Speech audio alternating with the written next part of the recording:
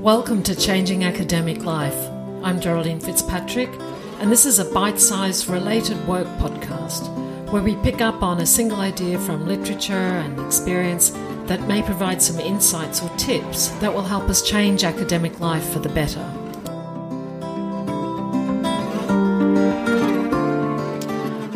One of the unexpected pleasures for me this year was not having any travel, and that meant weekends at home where I could catch up on some reading. One of the books that was on my list forever was a classic book from 1946 called Man's Search for Meaning.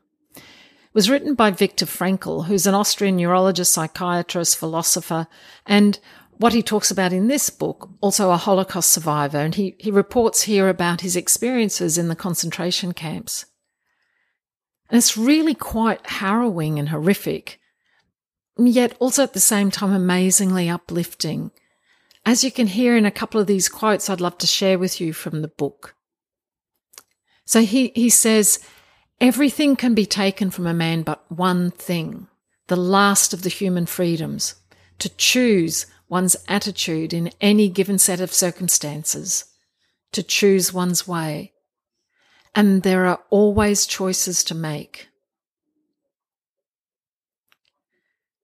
And then towards the end of the book, he also says something really interesting where he says, when we're no longer able to change a situation, we are challenged to change ourselves. And I mention this because as I record this, we're in the middle of January and many countries are in the middle of escalating numbers of cases and deaths with the COVID-19 pandemic and dealing with ongoing restrictions and lockdowns. And this is certainly the case in Austria, Vienna, where my home is located and where Viktor Frankl lived, actually. And even though I'm not there at the moment, just checking in with people last week. So I was really surprised when I checked in with the students in my master's class over Zoom about how they were going. And I did the same thing with the people in my group at the beginning of our group meeting last week. And I just asked for everyone to give a bit of a thumbs up or thumbs down or whatever. What was so surprising to me was that the majority of people gave a thumbs up. And this is in the middle of all this hardship and difficulty. They gave a thumbs up. So there were a couple of sort of so-so thumbs, but I didn't actually see anyone with a thumb down. I remember asking similar questions some months ago to similar groups, same groups, and it was quite a different response then. I find this really fascinating because I know that while everyone wouldn't necessarily answer the same, it's interesting that in some ways, even though the external situation seems to be so much worse than a few months ago, somehow in the middle of all this, despite the uncertainties and the increasingly ongoing difficulties and challenges and stress, it seems like some people are working out how to adapt and get on. And this starts to reflect, I think, what Frankl was talking to, that there are things in a situation that we can control, that there can be choices where we do have some agency in how we interpret and respond to it. And I know it's a complex issue and there are lots of factors going on and different people will have very different experiences as well. And also that tomorrow the answer to that question may be quite different. But nonetheless, it does seem to reflect a trend. And I see this also connecting to the idea of resilience that the psychology literature talks about, where resilience is defined as this capacity to bounce back from adversity or stress. And that seems to be what's happening here. But I also think there's something more going on as well, because in other conversations, I've been hearing lots of different hints from people about not just bouncing back, but they're actually finding that some good is coming from it despite the circumstances. Now, of course, I know it would be much nicer to have the good come from it and have lessons learned without the pain of having to go through all this and without the stress and the challenges. But at the same time, it is these stress and challenges that have somehow become the stimulus for being able to respond in a way that's about positive change and growth. And so this connects to another concept in the literature that's called post-traumatic growth. This was first named as such by Tedeschi and Calhoun in 2004. And they talk about post-traumatic growth as a positive change that's experienced as a result of struggling with really highly challenging, difficult situations. Post-traumatic growth is often talked about along with post-traumatic stress in response to various serious traumatic situations such as war experiences, and indeed Viktor Frankl's story is a classic example of what we could label post hoc as an example of post-traumatic growth. And it goes back to what Frankl said about making choices and having control of what we can control. Now, I know that there is some debate in the literature around the concept of post-traumatic growth and the extent to which it's a real phenomenon or not, since it's only ever been identified in terms of self-reports and self-perceptions of growth rather than any objectively identified real growth. But nonetheless, there's certainly a trend in the reporting in the literature of the self-perceptions that reports common patterns of things happening, like developing deeper relationships, becoming much more open to new possibilities, having a greater sense of your own personal strengths and how you might use those strengths more, having a stronger sense of spirituality in the existentialist sense, or in the sense of meaning of life, and also just fundamentally having a much greater appreciation of life. And I know from my own experience and from talking to others, I can see similar things about appreciating more about what's important and getting different senses of perspective and priority. And even though my experiences have been so much easier in many ways compared to people in other countries, I know that the circumstances over the last year have really helped me slow down, and it's been a circuit breaker for lots of the choices that I was not making, or all the choices that I was making by default just by rocking along, that I wasn't really taking control of, that I'm going to be much more reflective about moving forward. And I hear that from other people as well, about finding out during this time what's important and connecting to themselves and to others in new ways. So how do we get on this growth path then? One of the first things is actually facing the pain and the stress. And in fact, this is a really critically important and unavoidable first step. Our first tendency, though, is often to do things like wanting to run away or avoid thinking about it, or really negatively ruminating on it over and over again, or trying to brush off the stress and ignore it, or withdrawing and isolating ourselves, or playing it out through inappropriate emotional responses like getting angry or blaming others. All these are examples of various maladaptive coping strategies. A much more adaptive response, though, is to face it, really genuinely recognising for yourself that these are difficult times, and that's where we're at right now. This also connects to some self-compassion research, but we can talk about that at another time. So it's about acknowledging for ourselves that these are really tough times. Sometimes we just need to stay with that stress and in the feeling and allow ourselves a space and time to grieve about it, because there is a grief involved, isn't it? There are losses and costs. But doing so with a greater awareness and acceptance of what's going on there, and also a curiosity to explore it. And then the next step involves engaging in quite deliberate reflection and giving attention to really thinking about the experiences that we've been going through. And, arising from the curiosity, thinking about, what questions are being raised for you, and thinking about what you've learned. Everyone will have their own particular ways of doing that. An example of one practice that many people advocate is journaling.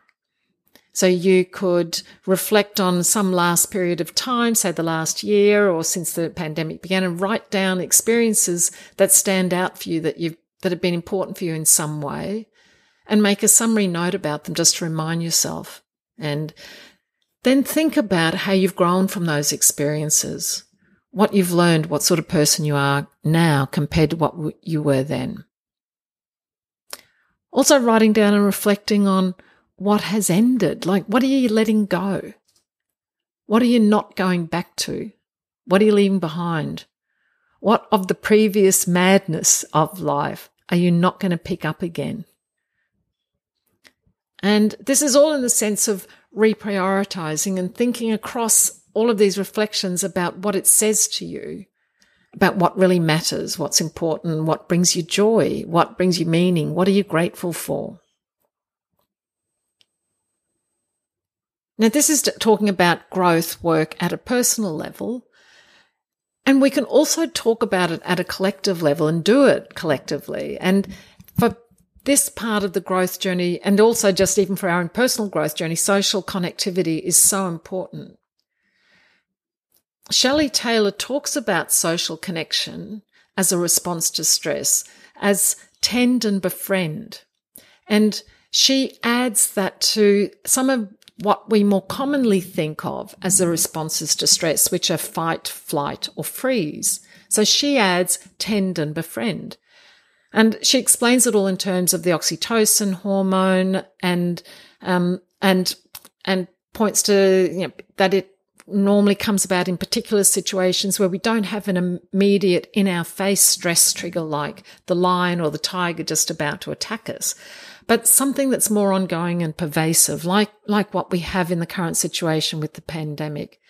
And that the response, instead of fight or flight, is a response to connect and care, tend and befriend.